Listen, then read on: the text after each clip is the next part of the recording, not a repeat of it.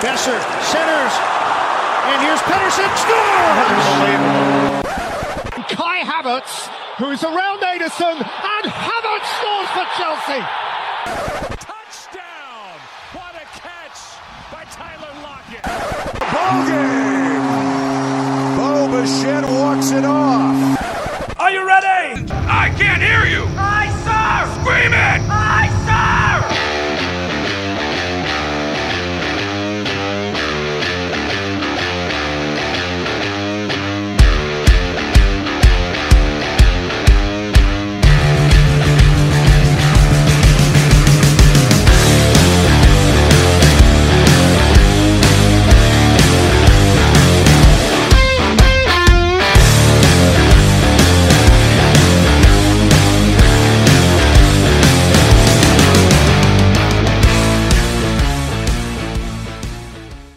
Hello everyone, welcome to episode 56 of the Avid Discussers podcast.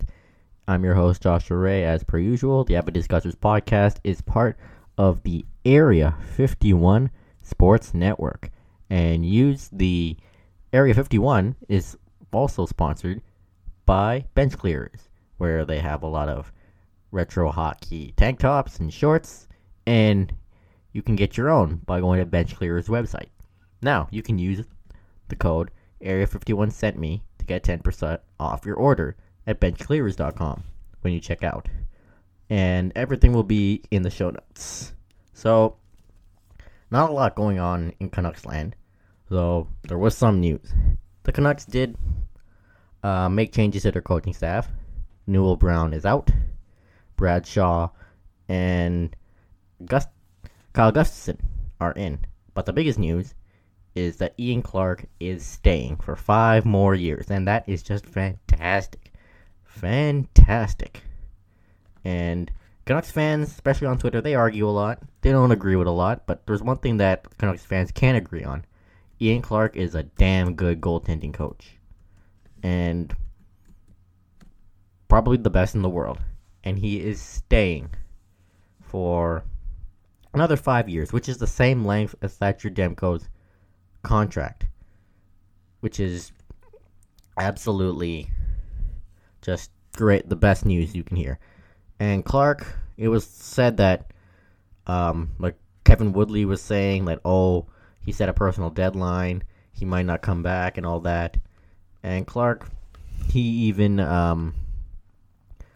wasn't sure he'd be back, and he wanted to come back, and thankfully the two sides came to a deal, and here we are.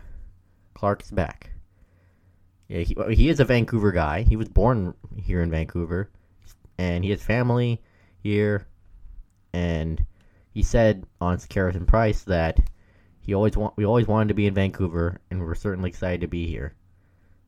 And he said, I'm from Vancouver, I have family, I built these relationships not only with the goalies, but with a strong relationship with Benning and Weisbrod, as well as Travis Green and the rest of the crew. It's not easy to pick up the whole family, move your children to a new school, a new city, and in a new environment. Yeah, see, that's the thing with, people working in hockey or any other sport, whether they're players or staff. How hard it must be for them to move their entire family to a new house, move the kids to a new school where they would when you're a kid, I've experienced this too. You have friends at this old school, and then you're moving to another school, and you're sad that you may never see them again. That has happened to me before, and I'm sure it's probably happened to some of you. And just moving to a new city, a new environment, perhaps a new country. Clark was in Columbus for a while, then he came back. So, whether you're a coach or a player, that has got to be tough, especially if you're one of those journeyman NHL players that move city to city every year. That has got to be tough. But Clark is just a fantastic goalie coach, and now he is going to be apparently the director of goaltending, as well as the goalie coach. Well, his role is not changing, but he will be scouting when it comes to goaltenders when it comes to the draft and all that. And it is just fantastic. And Thatcher Demko, remember, he pleaded with the Canucks to bring Clark back. And if your player is pleading with the organization to bring the goalie coach back, you must be pretty good, right? And they must love working together.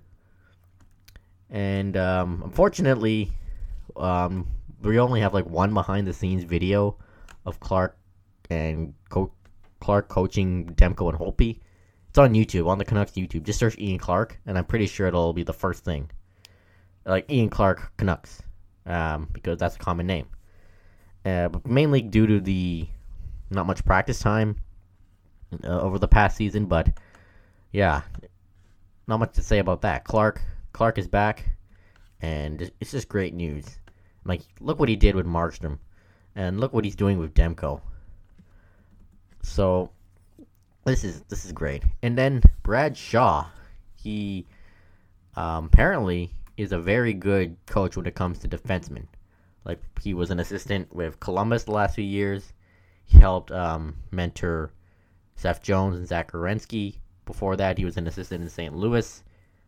He developed Alex Pietrangelo. I wouldn't say developed, but he mentored Alex Pietrangelo into becoming the star he is. And Shaw has got a great resume, and apparently, instead of just defense, he is also going to be he's basically going to be Green's right-hand guy, and he's going to help out with like the penalty kill, which has been a struggle at times for the Canucks. And he said on 650 on the People Show, he said he wants to help out with 5-on-5 power play, basically anything that doesn't involve goaltending, because that's Ian Clark's job. And as I mentioned, that he has mentored Jones, Werenski, and Pietrangelo. We got Quinn Hughes, and Hughes obviously wasn't very good in his own end last season. One of the worst, actually, according to advanced analytics. And the eye test shows he wasn't good at all. So Shaw could be the guy to help Hughes translate, put the package together. He's got the great offensive skills. We all know that. But he's a defenseman, and defensemen have to defend. Gee, surprise, right? So Shaw can hopefully mentor Quinn probably next season.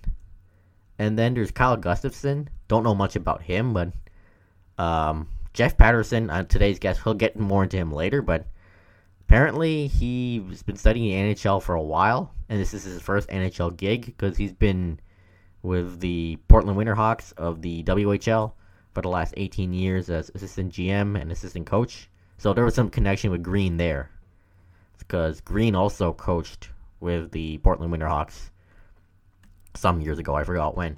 And back to Shaw for a minute. When Shaw was in Columbus, the PK was 12th from 2016 to 2021. And when he was in St. Louis, it was first from 2006 to 2015. So that's a big win here. And then Newell Brown, big part of the 2011 team.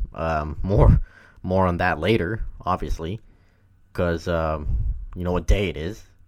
Nothing special happened, right? But anyway, Newell Brown, he changed the power play for the Canucks in 2011, and the drop pass became revolutionary. And a lot of teams use it.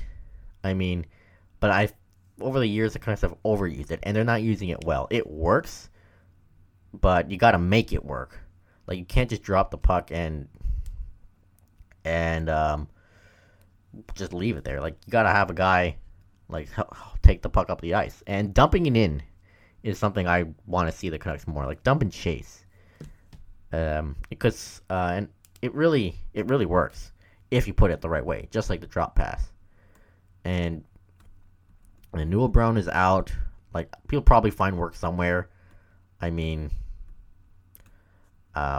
He was before he came back to Vancouver, he was the Arizona Coyotes power play coach, and hopefully he'll get back on his feet. So really, not a lot of news involving the Vancouver Canucks. Other than that, Lucas Jacek went to sign in Finland. Don't know much about him, but he was pretty good in Utica. But the main thing, Ian Clark coming back, just perfect. Just perfect. There's also not just Demko and Holtby. There's Michael DiPietro in the system and Artur Silovs. Could he influence the Canucks to take a goalie in, like, not in the first round? I don't want him to do that. Maybe in, like, in the later rounds. So, we'll see. Also, the Canucks pending UFAs. The big ones are Edler, Hamonic, and Sutter. I mean, Alex Edler, we all know what he's done for this organization. One of the best defensemen the Canucks ever had. Though not Norris caliber, no defenseman has ever been that close. Though Quinn Hughes could potentially be that guy. Honestly, I think it's best to move on from Edler. Though he hasn't looked as bad as many have thought last season. But he's going to be 35. And the game is changing. He's not as good as he used to be. He's not a 40-point guy anymore. So it'll be best to let him go. Brandon Sutter's an interesting one because, yeah, he can score goals, but he's not a playmaking guy. And, he's quote-unquote where the offense goes to die. He's not an offensive guy either. Defensively, he's more great for that role and the penalty kill, but the only way I'd like to bring him back is like on a 1-year deal. That's it. Other than that, he's gone. Travis Hamonic is probably the guy I'd want to bring back the most because he seems like a good mentor for Hughes. Didn't look too bad in his first season, especially down the later stretch. He looked a lot better. But just a 1-year deal, similar to what he had the last season, because for family reasons he wants to stay in Western Canada. So hopefully, the Canucks can come out to a deal, and he hasn't been too bad. I don't mind Travis Hamonic, and even if he sucks next year, it's just a 1-year deal anyway, right? Then there's like VC, Boyd, and Howard of the bottom 6. Jimmy VC is very disappointing. I expected him to be better. He scored 5 goals with the Leafs, including 1 against the Canucks, I believe. And same with Travis Boyd. Analytics darling in Toronto, but hasn't really done much. Same with VC, like nothing. He's had like 1 assist or something like that. Just doesn't really do much. He just skates there. Tyler Gravevac is going to be a UFA. I mean, you really raised some eyebrows on the final stretch, but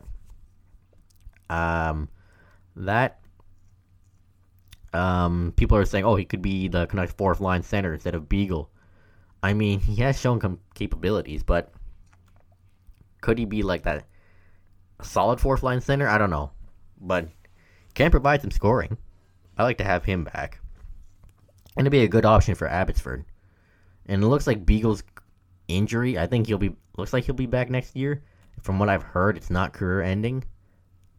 So that's that. Sven Baertschi, poor him. Like, he'd be a much better player, like a 20-goal, 40-point guy if it weren't for all those concussions. So, yeah, it's gonna. It was tough for him. I mean, the way the Canucks treated him and with all those injuries, just an unlucky player. I mean, I've always liked him since his draft year. Can score some goals, play a 200-foot game, but he'll probably be better off somewhere else. And next year, the Pacific Division. This has come up on Twitter a few times. Can they actually make the playoffs because the Pacific is wide open? Yeah, I know. It's early. I get it. It is early. But think about it. Vegas, they're probably like the clear-cut favorite to win the Pacific next year. Calgary, I mean, they've got a bunch of issues. Like, they probably need a shakeup after the season they had. It was very disappointing. Edmonton, we all know about McDavid and Draisaitl, and it's just now their ability to get it done in the playoffs. Arizona's a middle-of-the-pack team that really isn't going anywhere unless there are some like major shakeups. Seattle, to be determined. They're going to be good, but I don't think they'll be like as good as Vegas in their first season. The California teams. LA is probably the one that is the best out of them because LA has a very good prospect pool. Quentin Byfield is going to be a very solid NHL player. Let me take a look at their depth chart. I mean, Gabe Vilardi is looks like to be a good second line center. Cal Peterson, I'm not sure about him, but it looks like the successor to Quick. Obviously, Drew Doughty isn't very good anymore. Oh, there's Alex Turcotte, who has potential.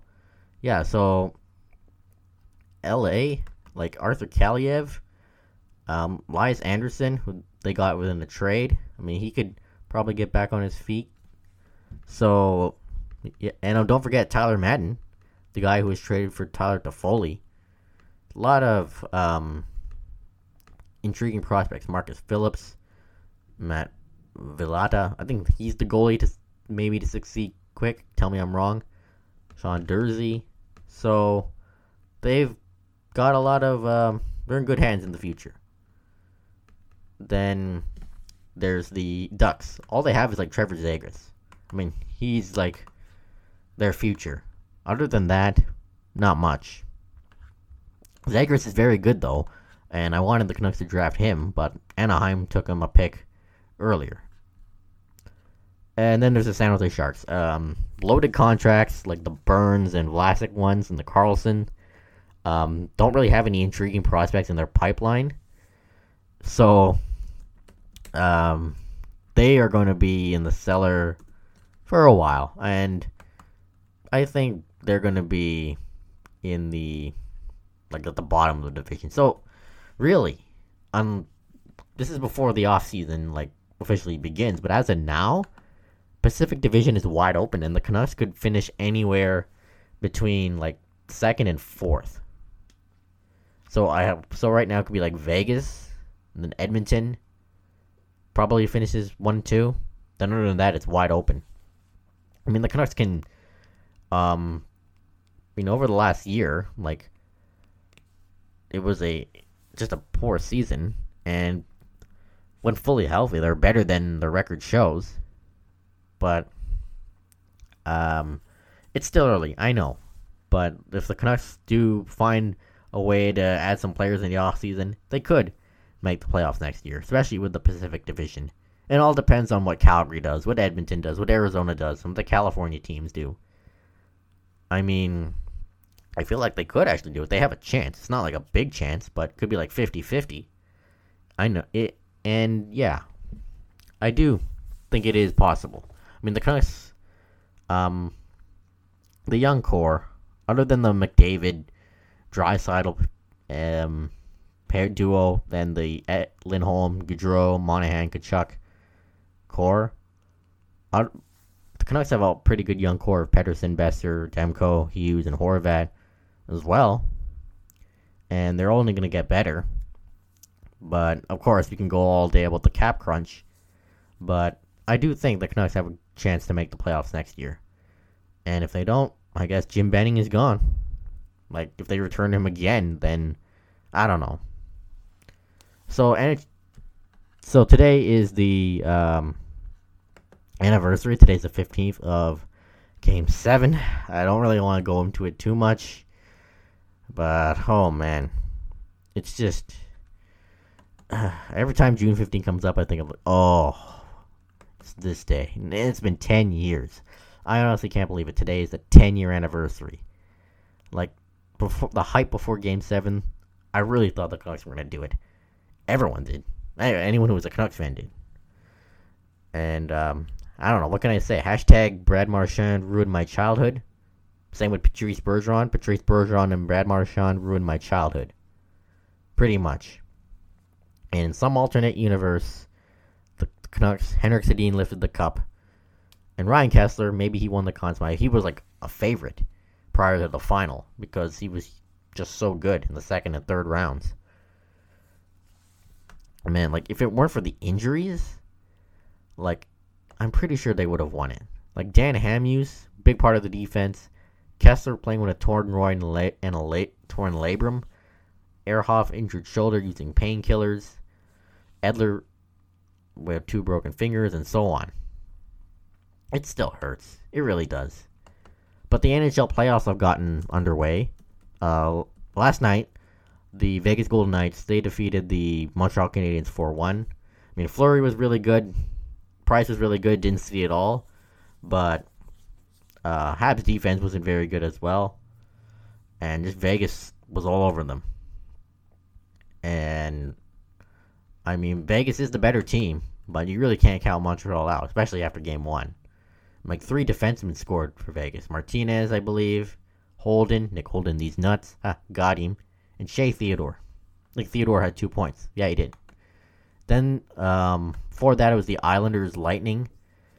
Islanders, I mean, yes, they're a boring team, but when they score goals, they're exciting. Like, the way they play the Barry Trotz system, like, it intrigues me. Like, when they're up, they just completely shut it down. Reminds me of Thomas Tuchel. Different sport, I know. But Trotz is kind of like the hockey's Thomas Tuchel. Like, they don't score a lot of goals, but when they have the lead, they really shut it down. Sort of like that. We'll get to football later. And the Lightning, I mean, better on paper, but this series is probably going to go 6 or 7. And if the Lightning find a way to solve Varlamov and the Barry Trotz system, they could make it a series. I mean, they got the star power. Why couldn't they? So Game 2 goes tonight at 5 for the Lightning Islanders. And by the way, the Lightning atmosphere, I mean, it's kind of dead. Maybe it's because I like the Islanders atmosphere better. Like, but it's kind of dead. Probably has the worst atmosphere out of all the 4 teams. Though Montreal has a smaller crowd, I know. That's debatable. But the Islanders fans at Nassau just love it. I love it. New York Saints. And the Habs Golden Knights goes tomorrow at 6. Like, it just feels weird to see a Canadian team play an American team. Maybe because I got used to the North Division. It just feels weird. But at least it's some sign of return to normalcy. Okay. The Blue Jays, like Vladimir Guerrero Jr. Like, what a player. Like, those home runs, like, placata, whatever the hashtag was. Like, first in, like, home runs.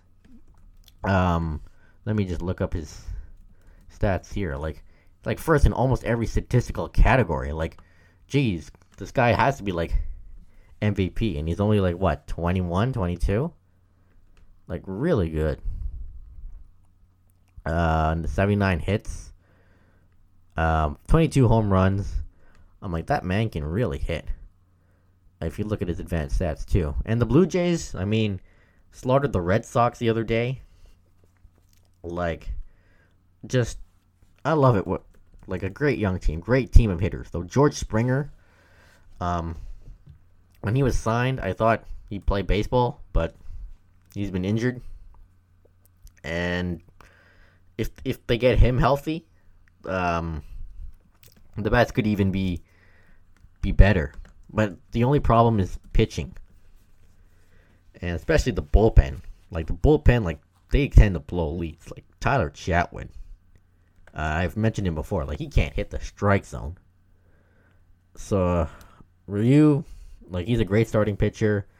Though he has his struggles. Robbie Ray's pretty good. Steven Matz is pretty good. Like, the starting pitching is there. Maybe it can be a bit better. But a lot of, like, the bullpen, it's weak. It really is weak. And no, the Blue Jays, I wouldn't say they're a World Series contender until they, like, fix the bullpen. And, like, when they play the Rays, who also have a good starting rotation, they just like, fizz out. That's the word I'm looking for. If they could find a way to, like, go hit against really good pitchers, and fix the bullpen, that is a contending team. And let's see where they go from here. So Euro 2020/2021, it's underway. First game, Italy beat Turkey. That great performance all around by Italy. The ball, the little remote control car, had more offense possession than Turkey. Belgium, Romelu Lukaku, still pretty good. Like that goal from the Czech Republic against Scotland, Schicks, I think it was the first goal. Like that was just a goal from halfway, just amazing. Today, France beat Germany in Munich. Like France's midfield and defense all around, they really handed it to Germany. Though their only goal was an own goal off Mats Hummels. That Spain-Sweden goal, that was boring. I'm glad I stopped watching after the first half. But the biggest story is Christian Eriksen. If you haven't seen the Danish star, he collapsed just before halftime against Finland.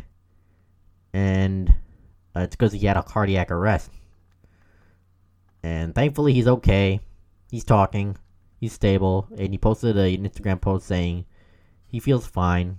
And he's cheering for Denmark. But I don't know. I'm no medical expert, but I read somewhere that a cardiologist said that he might unlikely ever play football again. And I don't understand how a healthy 29-year-old athlete, he has a cardiac arrest. I really don't understand it. Again, I'm no medical expert.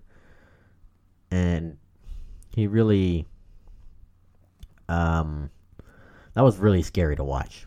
I didn't see it live, but seeing it from the video, that was so scary. And the way his teammates rallied around him, their captain, made sure Eriksen didn't swallow his tongue, did the chest compressions, and just props to the medical staff, everybody.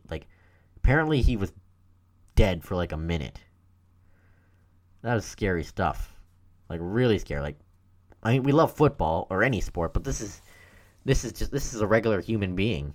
You gotta remember, athletes are human beings. And Eriksen, he's a father, he's a husband, I believe, and he's a son too. He's someone's friend, someone's uncle, cousin, and he almost died on the pitch. And props to Anthony Taylor for literally stopping the match the second, it was a second after Eriksen collapsed. Anthony Taylor might be an awful ref, but as a human being, he's great. Well done. And I can't believe they continued. Apparently, the players wanted to continue, and but apparently the manager and team doctor regret it. It's mainly because, from what I've heard, Peter Schmeichel, the father of Kasper Schmeichel, Denmark's goalie, he says that UEFA threatened a 3-0 loss if the match was suspended.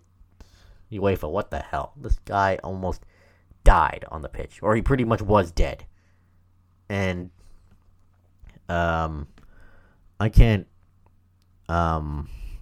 believe it. UEFA really sucks. So just well wishes to Christian Eriksen. I'm glad he's recovering, and it's just really it's more than a game. It's just a game at the end of the day, and this is someone's life, and I'm glad he's okay. Really, that was so scary, and I don't know whether it's you can say all the theories you want, and people say, "Oh, he didn't get the vaccine caused." It's shut up. Apparently, he didn't even get the COVID vaccine yet, and the vaccine, I'm pretty sure, has nothing to do with a cardiac arrest. Again, I'm no medical expert, so just really scary stuff. You never want to see this in any sport, not just football. And I'm glad he's alright. And just nothing but well wishes to him. And I just love how the football community came together and how the fans of both Denmark and Finland were chanting Christian Eriksen. Yeah, just scary stuff. And I'm really glad he's okay. Okay, before we move on to Jeff Patterson, I want to talk about something I'm going to talk about an anime. Like, if you don't want me to talk about anime, just skip to the interview. And the anime I'm talking about is Your Lie in April. And judging by the cover, I saw it on Netflix. It was recommended to me because I was looking for a new anime to watch. Judging by the title, the visuals, and the opening theme, like the intro, I thought it'd be a happy anime. Spoiler warning for those who haven't seen Your Lie in April. It's like a 6-year-old anime. I didn't even know it existed until this year. But spoiler warning for those who haven't seen it or want to see it. Spoiler warning right now. So skip forward. Still here? Alright. I thought it was a happy anime. Because the info on Netflix is a 14-year-old kid. I thought he was like 18 or 17. Kosei Arima. He is like a piano prodigy. Like a really good pianist, wins every competition, but his mom dies of some kind of disease that's never specified, and then he loses his motivation to play the piano, and he can't hear the notes anymore. And after he had like a mental breakdown on stage. 2 years have passed, doesn't play the piano anymore, he's kind of depressed, until he meets this girl playing the melodica with kids on a dome. Her name was Kaori Miyazano, and she is very happy-go-lucky, free-spirited, very positive. She's a violinist, a very good one, and she basically motivates him to play the piano again. She basically drags him, kicking and screaming, both figuratively and literally, to play a violin, piano competition together. And he falls in love with her, obviously. But apparently the reason why she was so happy and outgoing was because she had some kind of terminal disease. That's, again, never specified. So, as you can see throughout the series, her hair and her skin gets paler and paler. Like, I had a feeling something was up. Like, I knew she was going to die right from episode 4 or 5, whatever one that she collapsed. And there was also some hints, like she was taking a lot of pills. She said, to herself that she wasn't going to be around all the time. And spends, like, the last half of the anime in the hospital. And there's that one scene where her legs just stop working.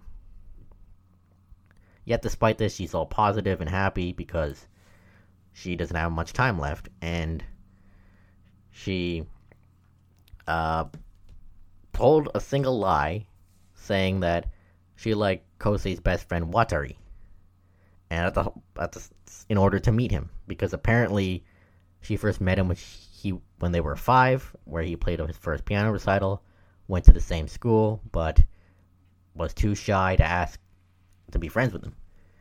And really, she did love him, and he loved her back. But the saddest part, she dies in the end during a surgery that could have potentially saved her, but it was risky.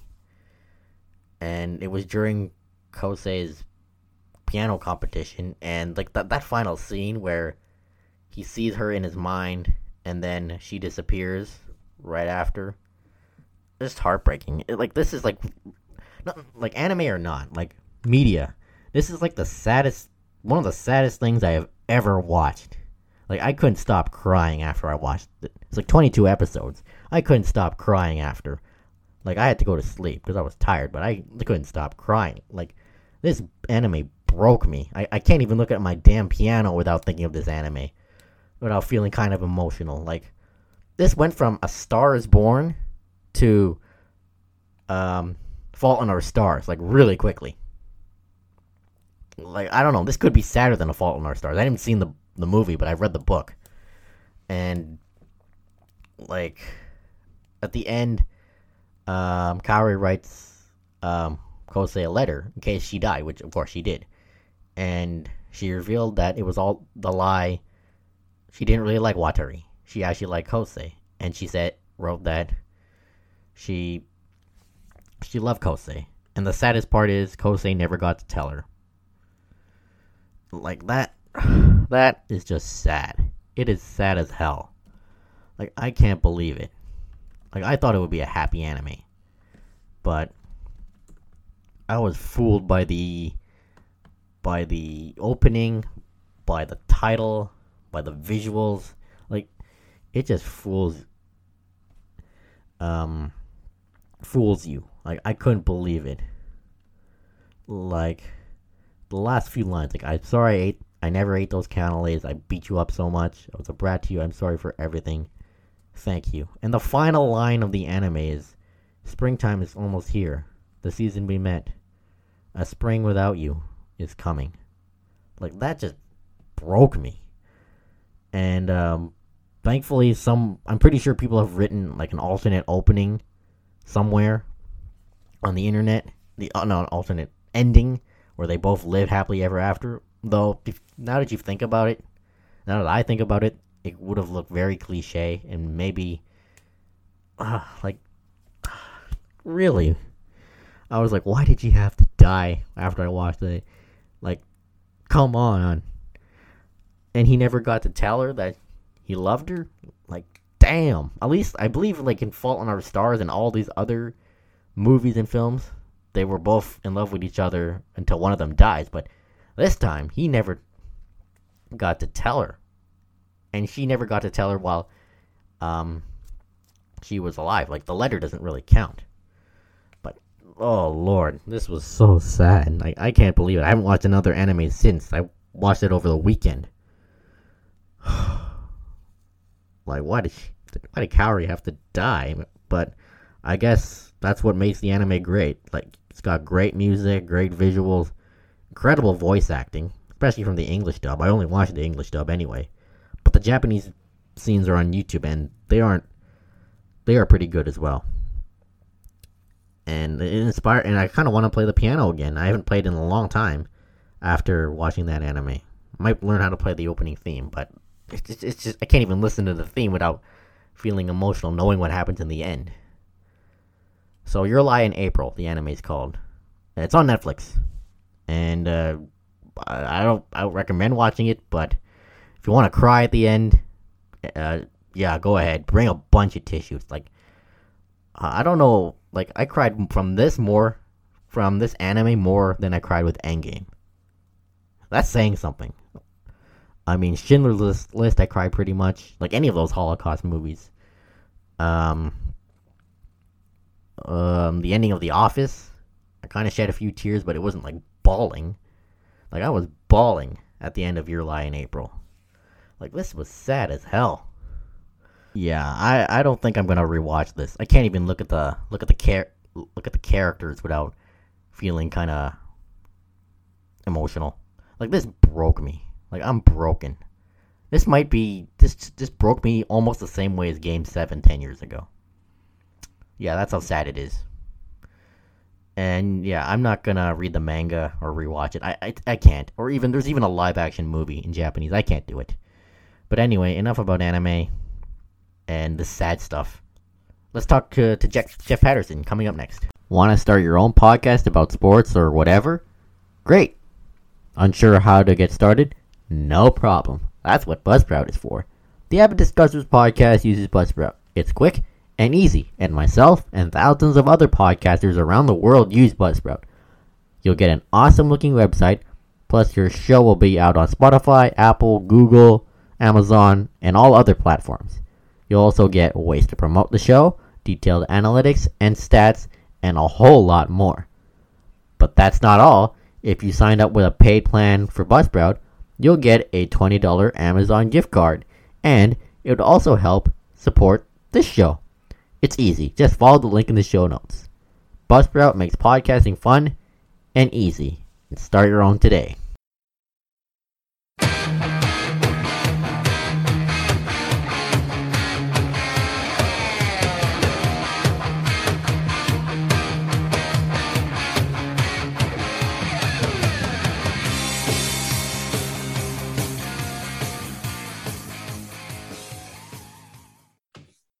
All right, everyone. Joining us this week on the Avid Discussers podcast is Jeff Patterson of the Vancast. He also is a contributor to Donnie and Dolly and Sakaris and Price. Jeff, how are you doing? I'm doing well. Thanks so much for having me. And let's start off with how did you map out your career so far? Like, how did you get to this point? Well, jump in the Wayback Machine with me because it's been quite a ride and quite a journey, but this is something that I've always wanted to do. And if you asked my parents when 8-year-old Jeff Patterson was growing up, we grew up in a household where the radio was on all the time. It was locked on to CKNW, which was the big station in town. And I suppose some could argue, they probably would argue that they still are. But, this is way before the internet. And just grew up in a household with the radio on all the time. And I sort of developed this fascination for these voices that were in this box and talking. And ultimately guys were talking about sports and the Canucks. And, really from about the time I was 8, 9, 10, I had it in the back of my mind that this is something I wanted to do. So everything I did sort of through my high school years was with a design on giving this the best shot I had and seeing if I could make a go of it. So, I started to sort of research, broadcast schools and those types of things and tried to figure out where other people who were in the business, their backgrounds and what they had done. I've always been fascinated by people and their stories. So, I wouldn't just listen to these people on the radio, but I kind of wanted to know more about them and who they were and how they got there. And again, today it would be easy because you just Google them, but it wasn't that easy. So, I can't really remember how much info I had on some of these people, but the sports guys particularly, I played every sport growing up, had a couple of older brothers and, they played every sport and I wanted to do what they were doing. So sports was a massive part of my upbringing. And sort of as I got through my formative years and trying to figure out, well, hey, why don't I mix my passion for sports with a career option? And this is kind of where it led. And it was always radio. I never really had the design on doing television. I loved the idea of really being able to dig into topics and issues. And, TV didn't really get that opportunity. But boy, on the radio with a talk show or game coverage and those types of things, you could devote a ton of time to those types of topics. And that's really what kind of hooked me. And listening to Canuck games on the radio as a kid. Grew up in North Vancouver and so born and raised in Metro Van and this is home and Jim Robson and Tom Larscheid were the guys on the radio calling Canuck games. And I just totally developed this fascination with them and everything they did and the Canucks. And I used to, chart stats and I would do my own play-by-play on TV. Like lots of guys tell those same sorts of stories. And ultimately for me, it was, I wanted to go to university to get a degree, but I really wanted to go to BCIT to broadcast school. And so I did both. I went to UBC for 4 years. And while I was there, I got completely immersed in the campus radio station and did play-by-play of hockey and basketball and football and hosted a talk show and got to go to Canuck games with a press pass through CITR, the radio station on campus. And, that was really the springboard for me. Nothing I did at UBC sort of dissuaded me from pushing for what I wanted to do for a living. And so by the time I got to BCIT, I had on-air experience. I had covered the Canucks. I, was way ahead of my classmates. And so I did the 2-year broadcasting program at BCIT. And that led to my first job in Kamloops. And I was really lucky because I had classmates that wound up in Smithers and Dawson Creek and, some of those places way up north. And with all due respect to those cities, I kind of got to bypass, the really small town start. And I was prepared to, but I was lucky. I got hired in Kamloops right out of broadcast school. And, from there, sort of the rest is history because I had some really good opportunities in Kamloops and lived and worked there for parts of 7 years before I made it back to Vancouver and have been covering the Canucks in one form or other for more than 20 years now. And obviously today is the 10-year anniversary of Game 7. And I just want to ask you, what are some of your memories covering the Canucks loss to the Boston Bruins that night? Yeah, I've spent a lot of time here in the last couple of days sort of reflecting, big round numbers are always good for nostalgia. And so 10 years, in many ways it's gone by quickly and others when you think of the on-ice product for the Canucks. It's been such a dark decade with a lack of success that, and sometimes it feels like it's been twice that long. But for me, I wasn't traveling back then, but I was covering the Canucks. And so, went to every home game during the playoffs, was hosting post-game shows and extended post-game shows. We did a show called Playoff Game Night that went on after the post-game show, and we did that every night, the 25 games that they played in that spring of 2011. And that was a blast to, host a talk show and a post-game show late into the night, early into the morning. We tried to get it to 2 a.m. As long as there were callers on the phone board, and the deeper they went in the playoffs, there were always callers there. So it was kind of neat to talk to a different audience of, night owls and shift workers and insomniacs and people that were just so into the Canucks through that run. And so that's one of my big memories, was hosting Playoff Game Night. I remember too that, the deeper they get in the playoffs, the league schedules the games for 5 o'clock Pacific time for an 8 o'clock start out East. And so it was just a glorious month of June. If you look back and you see the video of all the people, the crowds, the thousands of people that were out on the street, what always strikes me is there's not a cloud in the sky. And these were 5 o'clock starts. So I would go to the game, to make sure that I was there with any issues of getting downtown and traffic. And, I'd get to the rink at like 2 o'clock in the afternoon and just make sure that I was in my workspace and settled and all that kind of stuff well in advance. Except Game 7 itself, I wanted to soak some of it in. I wanted to believe in my heart that the Canucks were going to win Game 7 of the Stanley Cup, and I was going to see them hoist the cup at home. And so I got downtown really early that day. And I remember the Seattle radio station, KJR, they had come up and were doing a broadcast from the Shark Club that afternoon. And they asked me if I would go on. And so I went into Rogers Arena, I set up, and then I went across the street and went to the Shark Club.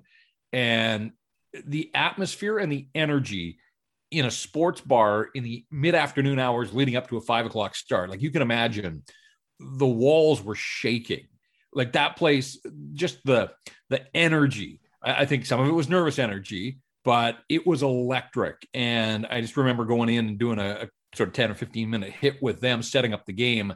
I have no idea really what we talked about, but my memory is so clear on just, everybody in Canuck colors inside this sports bar.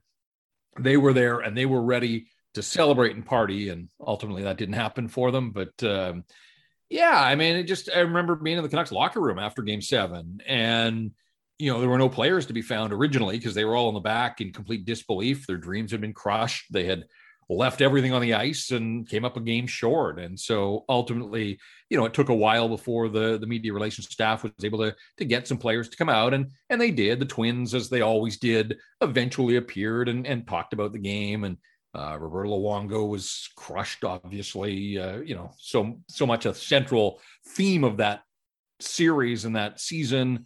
For whatever reason, I remember Chris Higgins. I don't really remember. Like, I know I was in there and I talked to these other players, but I can see Chris Higgins in my mind's eye, and just trying to verbalize what losing in a Game 7 of the Stanley Cup meant to him. And he really was at a loss for words. And he was just struggling to try to come up with anything to sort of explain, the thoughts that were in his head. And so, those are some of the things that I remember. It was just, these sunny days. It was incredible. The crowds downtown, hockey every other day for 2 extra months after the regular season, 25 games, working mornings, working late at night. Like, it was a glorious time to be on the beat. And it just, the one thing that would have made it that much better would have been to see the home team win a Stanley Cup. Because even though the fandom in me, I was a fan as a kid growing up, it's sort of been squeezed out of me in the job that I've had for this many years. But I want to see the city of Vancouver win a Stanley Cup. I want the Canucks to win a cup for the people that have been there for so many years. And I get it. Trust me, I get it. And so I hope it happens, but it doesn't seem like it's imminent, certainly for the Canucks where they are in this current incarnation. But great memories, obviously. Just would have been that much more special had they been able to win one more game. Yeah, it totally would have been. And for all of us, actually, it still hurts 10 years later. And you've worked for TSN 1040 for a long time. And what was your initial reaction? Feel free to answer this if you can. When Bell pulled the plug on 1040 last February. Yeah, it was complete and utter shock. Nobody saw it coming. We kind of got ambushed, to be perfectly honest with you. I mean, the station, in my mind, had never sounded better. We had just come out of essentially the first year of pandemic. It was 11 months of, no sports. And guys had never worked harder when you think about doing shows 5 days a week with nothing going on. And yet all the hosts had been forced to adapt and, be creative and come up with ways to keep the conversation going. And the reward was that we got to January where hockey was starting up and the Super Bowl had happened. And we kind of thought like, all right, we made it. Like we're out of the woods and here we are. And with no warning whatsoever, I got an email that morning, February 9th. I'm sure I'll remember that for the rest of my life, saying that I had to be on a conference call in 20 minutes. And we got 20 minutes notice. And when you get those kind of emails, you have a sense that something drastic is happening. Didn't know exactly what, didn't in my sort of wildest dreams think it was going to be across the board pulling the plug. I thought maybe they were going to remove some shows or lay some people off, but just crushed that this product that we had all thrown so much into, and I truly believe it had never sounded better. And I had been there for parts of 15 years and lots of different hosts and, different shows and all those types of things. I thought we were absolutely cooking with gas, and they had other ideas apparently, and, just never had a chance to work with the company to try to come up with solutions. Their solution was get it off the books as quickly as possible. And so to have that many talented people out on the streets all at once was crushing, absolutely devastating. And, it's hard still these months later to totally grasp it. I get that it was finances and I understand that there's a bottom line to it all, but it felt to me that there were ways that, especially coming through a pandemic when a lot of people had given an awful lot to that company to keep the station on the air, that's the way it went down. So it's frustrating, but life does move on. You can't dwell on it. And I've had some other, moments in my career that have been, downs, lots of ups. It's been a blast, but, that certainly was one of the career lows without a doubt. And how have you been adapting since 1040 got shut down? I think pretty well. I joke that I've been remarkably busy for an unemployed guy. I'm so impressed and proud of my colleagues that have taken this blind leap into the digital space. And look, I've had lots of experience on podcasts and love doing podcasts. And, I've been fortunate to have two now that, have been among the market leaders. And so, I had a sense of what was possible, but they were always a side hustle for me when guys were forced to jump right in, and especially guys that hadn't dabbled in this digital space, to see what was possible from Rob Fay a week after them pulling the plug to, him being on the air with The Nation and Donnie and Dolly getting up and Sekeres and Price and, to have Halford and Bruff and Karen Sermon back. Like so many people landed on their feet so quickly, which tells me that, the market saw the value in the work that was being done. And if Bell didn't, that there were other people that wanted these voices heard in this market. And so, I think what February 9th was a day of reckoning, really, that, a company that wasn't based in Vancouver decided that they didn't see value in a sports radio station in this market, even though there is, Sportsnet still here. But Bell made the decision it did. And I think a lot of us that were caught in the crossfire realized that, it was on us to sort of take responsibility for our own careers. And that's a scary thought in many ways. But I think a lot of sponsors and businesses out there recognized too that they wanted these voices heard. And if that was the case, then they had to step up and buck up and become sponsors and invest. And, it's been incredible to watch the support that these shows have all gained. And I guess for me, deep down, I have the podcast with The Athletic, but I don't have a show to call my own necessarily. But the fact that Sekeres and Price wanted me to be a big part of what they were doing moving forward, that Donnie and Dolly wanted me not once, but twice a week, that Halford and Bruff saw a role for me to contribute to their show. Faye reached out right away with the Nation, and he wanted a little bit of credibility and somebody that was hands-on covering the Canucks, and he thought I would be a good fit, and that was a ton of fun to do post-game. And so that meant the world to me, that my colleagues, while they were branching out on their own, they wanted to bring me along for the ride. And so, I've had to freelance at times in the past. It's scary. There isn't a ton of security. As we found out on February 9th, there isn't much security in this business at the best of times. But when you're freelancing and you're not really in control, that can be a little bit daunting, but you got to believe in yourself. You got to bet on yourself at times. And I think this is one of those times. And so I think the market is richer for having all of these different voices and these new creations and productions.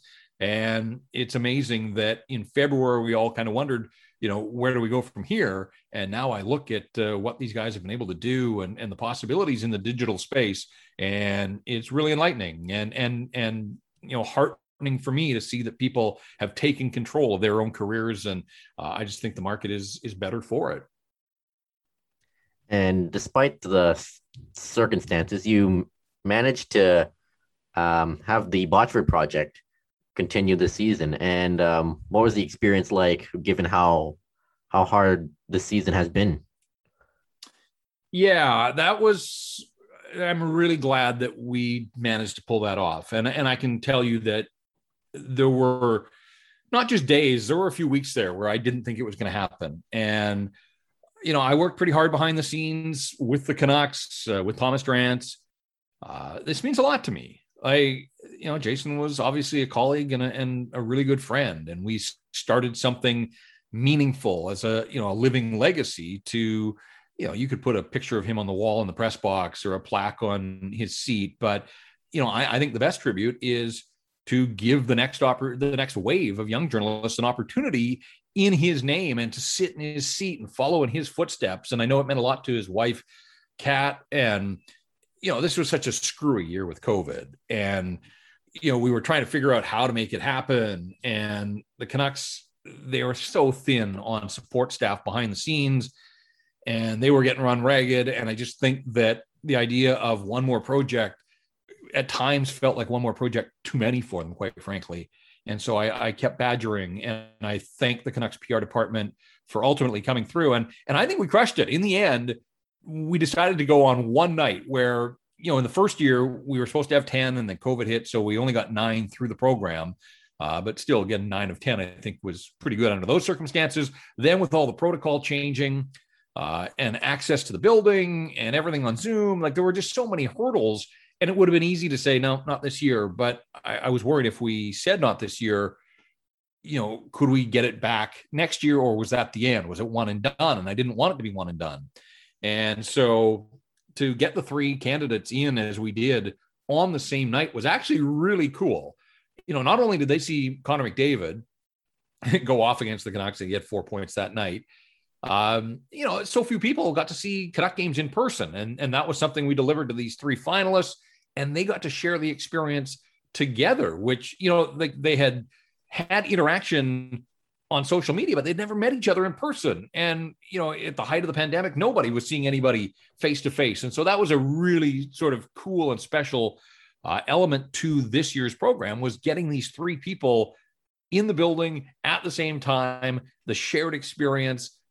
It was really neat. And it's something that we're going to consider moving forward, that maybe that is the way to do it, one night, but go big and bring the candidates, however many there are, together. They forged a friendship, and again, to be able to sort of share that bond in the name of Jason and the project, that means a lot to me. So I'm really thankful that, it took some work, but we were able to pull it off in the end. And, hopefully this is a legacy program that will go on in perpetuity, or certainly for a number of years still, as we get things back to normal. Who knows what next year is going to look like at this stage, but I'm positive, I've got my fingers crossed, that people will be back in the building, that we'll be back in the press box, because they had moved us out of the traditional press box for this season, just due to protocols and access and those types of things. And we were able to pull it off. So, when I think back of this Canucks season, lots of twists and turns, lots of storylines, but for me individually, the fact that we got these 3 aspiring journalists into the building in the Botchford project, that's going to be right up there near the top of my list in terms of special moments and special accomplishments for this 2020 hockey season. Got a listener question from Ty Party. He asks, your craziest interview story from your time with the Canucks? Boy, there are a lot. You know, I'll always remember Alex Burrows riding the stationary bike post-game when he just launched into that tirade about referee Stéphane Auger, if you remember that incident. Red in the face, this massive media scrum around him. He's doing it on a stationary bike after a game and just unloading on an NHL referee. Like, you just didn't ever hear that kind of thing. So, that was one, certainly. I remember the first time Pavel Bure came back after the Bure trade, and he had a broken finger and he didn't play, but it was the first time back in Vancouver, and the Panthers brought him out into the hallway to talk to the media. And it was one of the biggest scrums. It wasn't just sports people, it was news people. And the way there was no notice. They just brought him down a hallway, and all of a sudden Pavel appeared, and like this feeding frenzy of media, as you can imagine. And it was like a mosh pit basically. And I was trapped in there somewhere, but managed to get a decent position and survived. But man, that was, you don't think of being in the media as a physical gig, but like there were bodies flying and elbows flying. I remember hosting a pregame show years ago. We used to host a pregame show in, I think it was called the Captain's Club at then General Motors Place. And I think it's on the second floor, and it was for season ticket holders. So it was like, the establishment, essentially, lots of money, lots of sort of, upper crust, if you will. And we had this stage set up, and we did the pre and post game show from there. And I remember asking the Rangers if Glenn Saylor would come and be our pregame guest. And so they said yes. And he's the general manager of the Rangers at the time. They bring him down, and we've got this stage. We're up on a riser, and I had a seat, and he had a seat. He did the pregame show. It was probably 8 or 10 minutes. He put on a headset, and he didn't once look at me. It was the weirdest thing. Like, he stared off into space. He looked the other way. I've got an NHL GM on a pregame show half an hour before the puck drops. And for whatever reason, like, he looked so disinterested. And here I am, like, I'm young in my career, and this is a big deal. I got slats. He didn't look at me for 10 minutes. It was the weirdest thing. So no idea what that was all about. Anyways, I mean, he answered every question. Like, he was listening clearly, but he was not engaged physically. And so it was totally bizarre and off-putting. And, here I am sort of nervous already, and that didn't help my nerves. There are a couple others that jump to mind. I remember in a scrum with Joel Quenneville when he was the coach of the Blackhawks, and anytime the Hawks came through town, and this is sort of in that, 09, 10, 11, like the rivalry heyday. And, the Blackhawks traveled quite a few media with them, and the Canucks obviously were heavily covered back in the day. And I always liked to get as close as I could to the interview subject, just so I could get my microphone in, try to get the flasher, the call sign on the microphone, get it on TV. The bosses always like to see that. And so I always tried to sort of post up against the interview subjects. And Joel Quenneville came out, and there was this massive scrum. And as he's talking, and this is visual, you got to kind of follow along here, but think of me holding my microphone with one hand and my recording device with the other, and the cable between the mic and the recording device, there were probably 6 or 8 feet of cable. So it looped down and back up. And Joel Quenneville, I'm standing right next to him, and in the middle of this scrum, he puts his hands in his tracksuit pocket.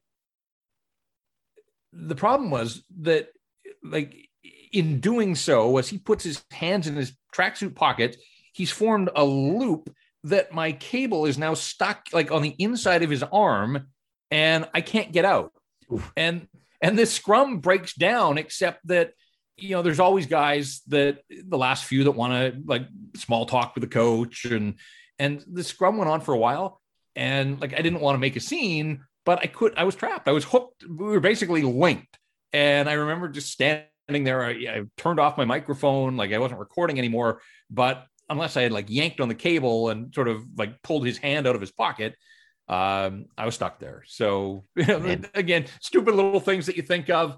I remember Dan Boyle after San Jose, after the BX stanchion goal, and the Canucks have eliminated the Sharks, rip the Sharks Stanley Cup hopes from them.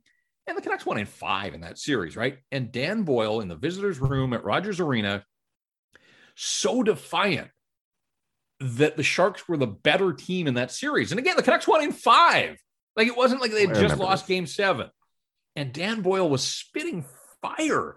Like, I can totally remember where he was in that room, his stall right inside and like on the back wall, and the look on his face, the eyes, that like he was convinced in his heart of hearts that the Sharks were the better team, even though the Canucks won that series in 5. Now, the Canucks did a ton of their damage on the power play, and maybe that's what he was getting at, that 5-on-5, maybe they were the better team. Whatever. The Canucks crushed them on the power play. They got the bounce they needed in Game 5 to win it. And, so, yeah, I mean, that's one that stuck with me 10 years after the fact. We talked earlier about Game 7 and the Bruins, but it's funny that I remember Game 5 against the Sharks and just the look on Dan Boyle's face trying to convince me that the better team had not won that series. It was remarkable stuff. Oh, very, very fascinating. And let's move on to some Canucks talk. And there hasn't really been much in terms of news, except the Canucks made some coaching changes, locking up Ian Clark, letting Newell Brown go, and bringing in Brad Shaw and Kyle Gustafson. What are your thoughts on those moves, and what should we expect from Shaw and Gustafson? Yeah, let's start with Gustafson. A bit of an unknown, but I'm glad. I like to see guys get an opportunity. He's been a longtime coach in Portland in the Western Hockey League. Travis Green coached there, so there's an association. And Travis has spoken glowingly about how much this guy studies the NHL, even though he hasn't been working in the NHL. So, he's regarded as a bright, youngish hockey mind. I think he's in his early 40s. And again, I there's sort of a sameness in hockey. A lot of the same guys get recycled. And so to bring in some fresh blood with some fresh ideas, and the fact that the Canucks are calling him a systems coach, I think is progressive. It's something a little outside the box for them. And they've been accused of not being outside the box at all here in the last, 6-8 years. So let's see where it goes from there. I don't know what kind of profile he'll have, but, hopefully he can bring some new ideas to the mix, because I think the Canucks can use them. Brad Shaw's at the other end of the spectrum. This guy's a career coach and now a career assistant, even though he was briefly a head coach on an interim basis with the Islanders. But everybody in hockey speaks so highly of him and the work that he's done, particularly with young defensemen. When you think of the work that he did in St. Louis with Alex Pietrangelo, you look at Columbus with Seth Jones and Zach Werenski. And, Zach Werenski was the 8th overall pick in his draft year coming out of Michigan. Well, look at Quinn Hughes, 7th overall pick out of Michigan. Questions about whether these guys could defend at the NHL level. Everybody knew that they had the offensive talent. So I think there's a real comparable in Werenski for a guy like Quinn Hughes. So if Brad Shaw can come in and help Quinn Hughes on the defensive side, it was evident this year that he took a step back defensively. So, I don't know if the hiring was done solely for Quinn Hughes, because you got Jack Rathbone, you got Olli Levy, but there's a stable of young defensemen that I think Brad Shaw can help out with. He's not going to take over from Nolan Baumgartner handling the defense. He says that he's essentially an associate coach and kind of, is being brought in above the current assistants, and really will be Travis Green's right-hand man and another set of eyes. And so, let's see how that goes. But universally regarded in the hockey world, and, a player first and foremost. So he and Travis can relate on that level. And both of them have been at this for a while now. Getting Ian Clark re-signed, I think, was the big news of that day when they announced the coaching staff, because quite frankly, I thought he was gone. Like, he had set an internal deadline. They hadn't met it. The fact that he hadn't signed anywhere else, I guess, always gave me this inkling of hope that, the door hadn't slammed shut. And we know how long Travis Green had to wait to get his extension. So all of these guys were sort of put through the grinder. But, ultimately he gets a 5-year extension, and that's out of the norm for the Canucks to go that far. But I think it reflects that they recognize the value of what he had done with Jacob Markstrom, what he's done with Thatcher Demko, what he'll hopefully be able to do with Mikey DiPietro, Artur Silovs, and they've given him this title, director of goaltending. So he's going to have a hand in scouting to a degree, or at least input on the draft if the Canucks want to add to their stable of goaltending And we've seen the struggles that Sergei Bobrovsky has had since he parted companies with Ian Clark, and even Jacob Markstrom in his first year in Calgary wasn't at the same level that he was here the last couple of years. So again, I think the Canucks recognized the value. It took a little longer. There were a few twists and turns and maybe more drama than was required ultimately, but we're in a pandemic and I get that revenues weren't flowing. So in the end, they all had to wait a little longer, but Ian Clark gets himself a 5-year extension like that. That's a solid piece of business for him, but I also think pretty good work on the part of the Vancouver Canucks. And just quickly on Newell Brown, I always enjoyed my dealings with Newell.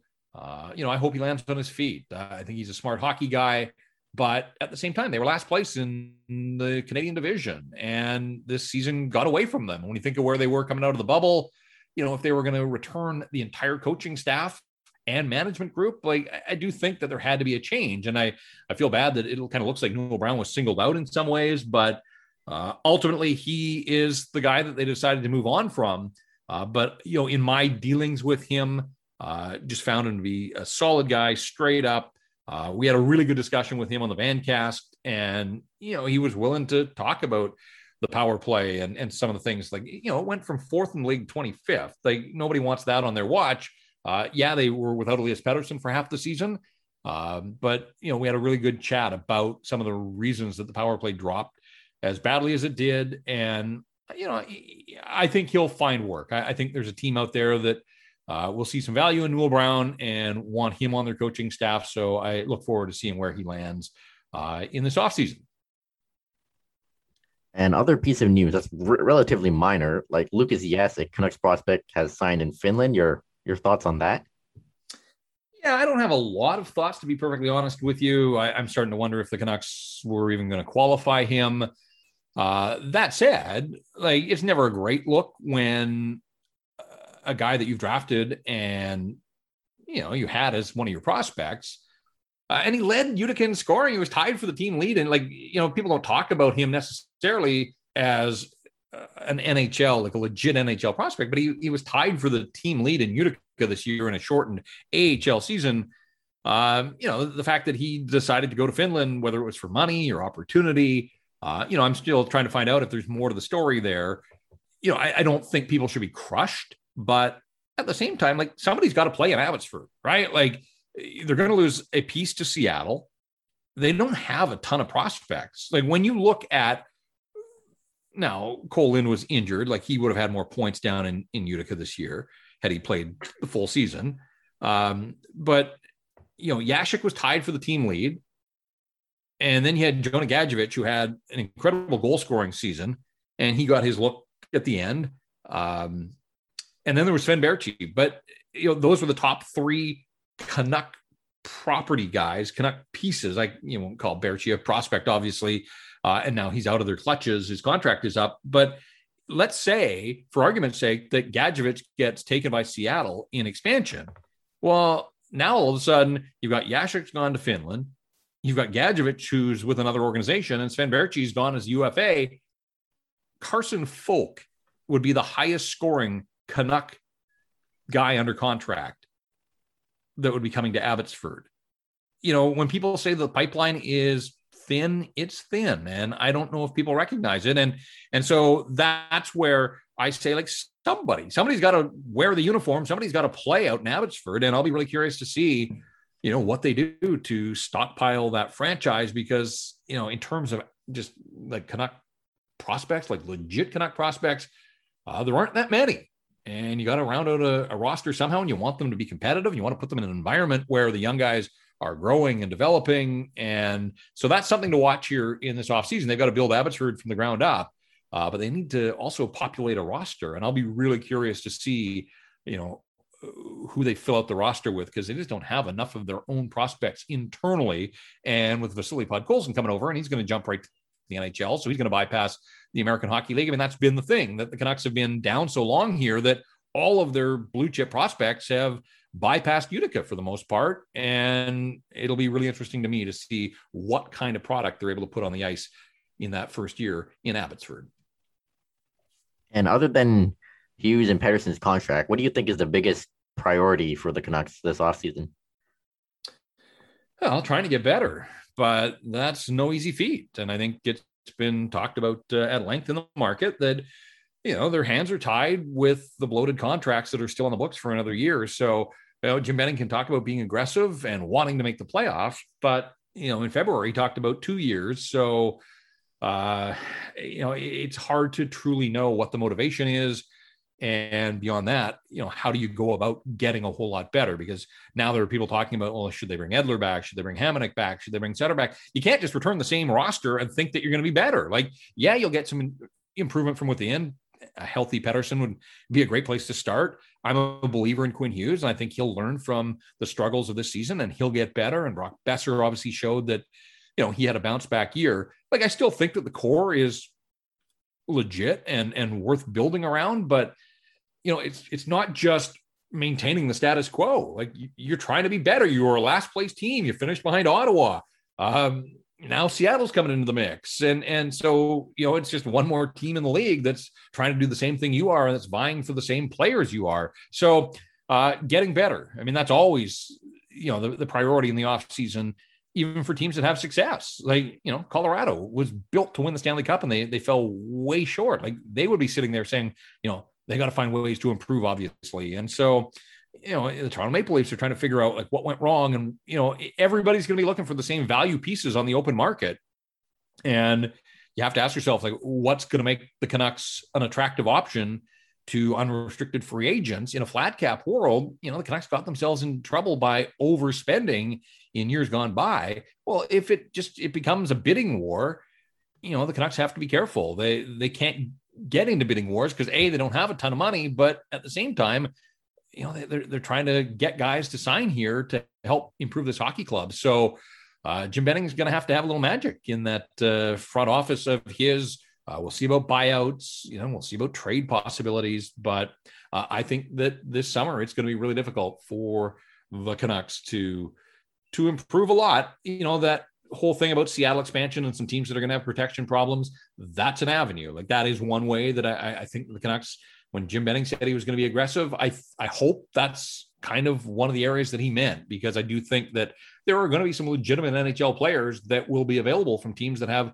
protection issues, and we'll see if the Canucks can pounce. But again, I think you're going to find that there are a lot of teams that want to be able to pounce. And so, who's willing to pay the most? And it almost is going to become an auction with some of these teams that are going to have players that are available that they don't want to lose to Seattle for nothing.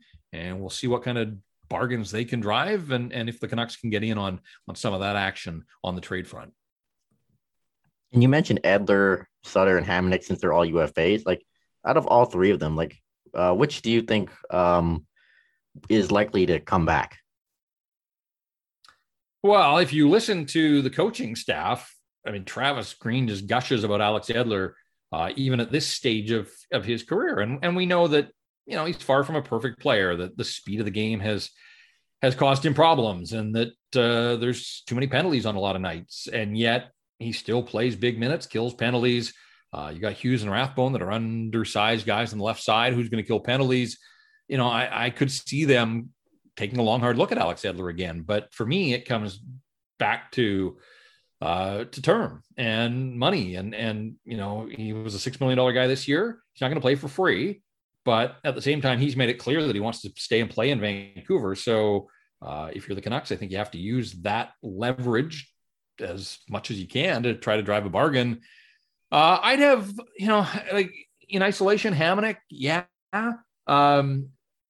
But all of a sudden, if you got Hamonic and Edler coming back, then how have you upgraded the defense? Like, there's two guys in their 30s. You've got Myers in his 30s. Schmidt turns 30 in July.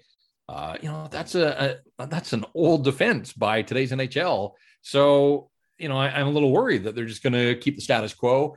And I've said all along, like, Sutter as a fourth line center to kill some penalties, I'd be okay with that at like $1 million. And he said he wants to stay here. But the problem is, if you resign these guys, now they're in your uniform and they're in your lineup. And all of a sudden, does Travis Green resort to old habits? And does he, move Brandon Sutter up in the lineup? And does he trust Brandon Sutter to play more minutes than he ought to? And don't get fooled by the 9 goals that Sutter scored. 3 came in the same game against Ottawa. Yeah, he scores you some goals, but he hasn't been a setup guy at any point in his career, especially at this stage of his career. He has trouble staying healthy. Like, that is a legit knock against him. And I've got all the time in the world for Brandon Sutter. Like, I think the world of the guy. He's one of the really good guys to just sit and chat with and deal with. And I think that there's a ton of leadership there. And I could totally see him getting into hockey operations after his career and those types of things. But, as a player at this stage, very little offense. And, you can't have him playing higher in the lineup than the fourth line. So if you could promise me like an ironclad guarantee that he wouldn't play above the fourth line, and you could get him at $1 million or $1.5 million, I'd have time for Sutter. But again, this management group has to be out there finding younger guys that can step in and help, not just tread water, because treading water isn't going to cut it for a last place team. So I think management's got a ton of work to do here in the offseason. And again, with the cap crunch, I just don't know how much, honestly, they're going to be able to do. I'd be fine with bringing Sutter back only for a year, $1 million.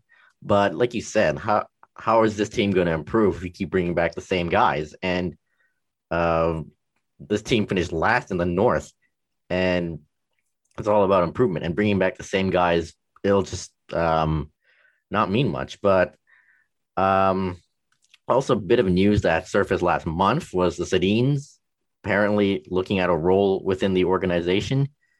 It's been a month now, I believe, since it was first reported. And what do you think? What do you think is taking so long?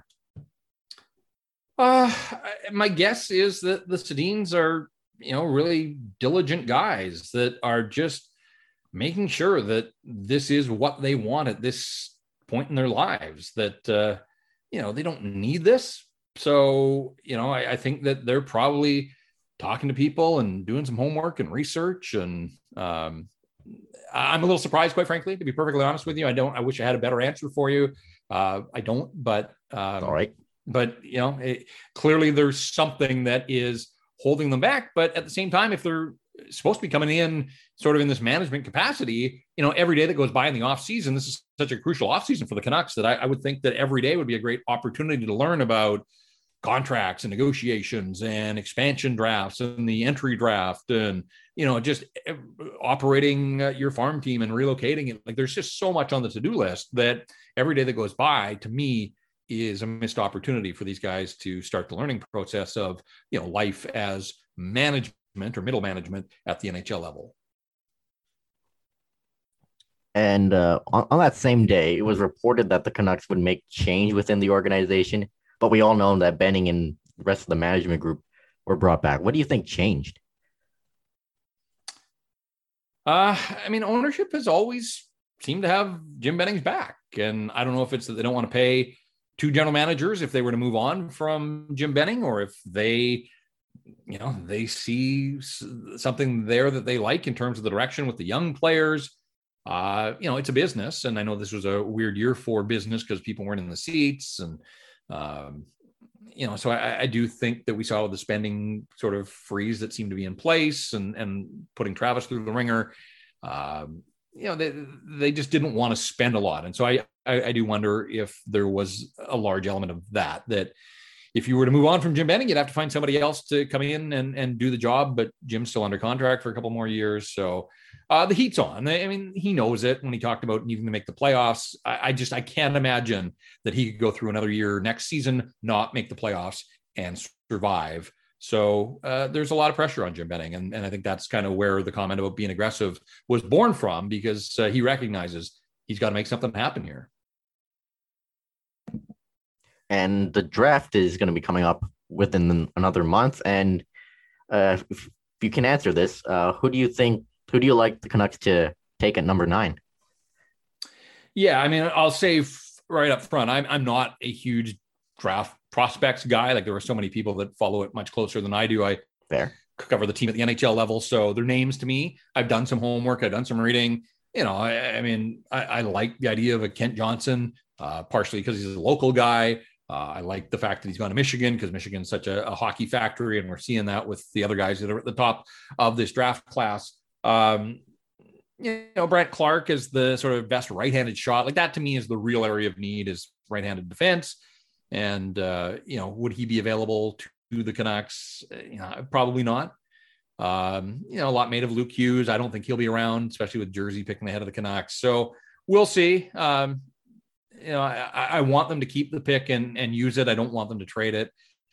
but I'm of the mind of best player available. And so, you're at the whim of the teams ahead of you, and goalies are always a wild card. If a goalie was to go, I don't expect that a goalie will go in the top 10, but if a goalie goes, then, that probably makes one more option available to the Canucks, and we'll see how it plays out. But I do hope after trading their first rounder in the JT Miller deal that they keep it and use it, because I go back to the fact that I think the prospect pool is pretty thin. I think they could use a top 10 guy in their stable. And there's the semifinals of the NHL playoffs have been going on. And have you been watching the Habs night series and the Lightning Islanders? I watched some of the Lightning Islanders. I've watched a lot of the Islanders in the playoffs because I love the atmosphere for their home games. And that's a team that I don't think gets the respect that it deserves. Everybody thinks it's a Barry Trotz system, but I think they've got enough offense. So when they've got the puck and they're in the offensive zone. So, I've enjoyed the Islanders' run to this point. I watched a lot of Colorado Vegas because I kind of thought that might be the Stanley Cup final in disguise, and full credit to Vegas for battling back after being down 2-0. I watched Montreal. Yeah, I've watched a fair bit of Montreal through the playoffs, and I watched the opener against Vegas. I think with Montreal, if they can get the lead on you, they can dictate the way games are played. If they fall behind, they don't have much offense, and I think that's where they run into trouble. And you saw that in game 1 against Vegas that, they fell behind, they got their goal, but, they're always playing catch up and opening it up for them. That's not ideal in the way that they play and the personnel that they've got. So just something to keep an eye on. If they can get ahead of Vegas in games, maybe they can frustrate Las Vegas, but if Vegas gets out in front, I think that's going to be a tough team to catch. And outside of covering hockey, what do you do in your spare time? What do I do in my spare time? Well, the last year I haven't done an awful lot. I don't think many people have. A big golfer when I get the opportunity. That's out of my summer pursuit, and love to golf, and haven't done enough of it yet this year. Just some of that's because of the pandemic. Also, when I was out of work, I had to spend some time trying to figure my way back into the circle here. So, it's been a different year in that regard, but, I've got 2 high school age kids. One of them's about to graduate. So it's a big month in our household, and, a family guy that we love to travel as a family. We've done a lot of it in the last bunch of years, not obviously last year again because of COVID, but something that we want to get back to doing. There's so many places in the world to explore. We've seen lots of them, and hopefully there's more ahead in our future. And my final question for you is one I ask for every guest. They get to pick any song for their intro music. Do you have anything in mind? I'm not a particularly musical guy. Music is not something that I'm passionate about.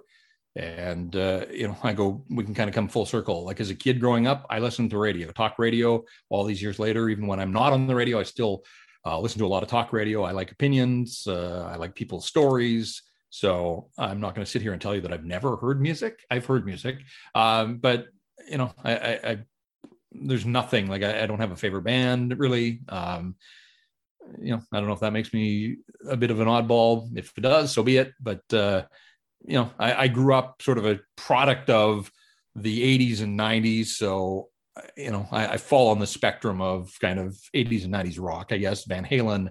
And those types of bands. So if you wanted to find me some Van Halen to play me out, sure. I would be totally okay with that. Sure. And that's fair. And Jeff, thanks for coming on the show, and great talking to you. If you haven't already, follow Jeff on Twitter at PattersonJeff, and check out the Vancast because it's quality material. And Jeff, thanks once again for coming on the podcast, and hope to have you again sometime in the future. All right. Again, thanks for having me on.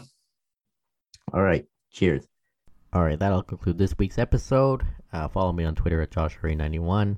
Follow the podcast at Avid Discussers. Same handles for Instagram. Check us out on Facebook. Search up Avid Discussers Podcast. Check out our merchandise and the rest of the shows on Area 51. And good and constructive feedback is always welcome. So leave a rating. Tell your friends about the podcast and all that. Peace out. Let me ask you something. Would you like to listen to a sports podcast and learn how to turn $1 into a 5-figure sum? Ever heard of the word parlay before? Then join me, Malcolm Ert, the host of Point Shot every week. We talk about the news and notes from around the NHL, focusing on the only team we really care about, though, our Vancouver Canucks, as well as my favorite new topic, sports betting. Catch us wherever you find your podcasts.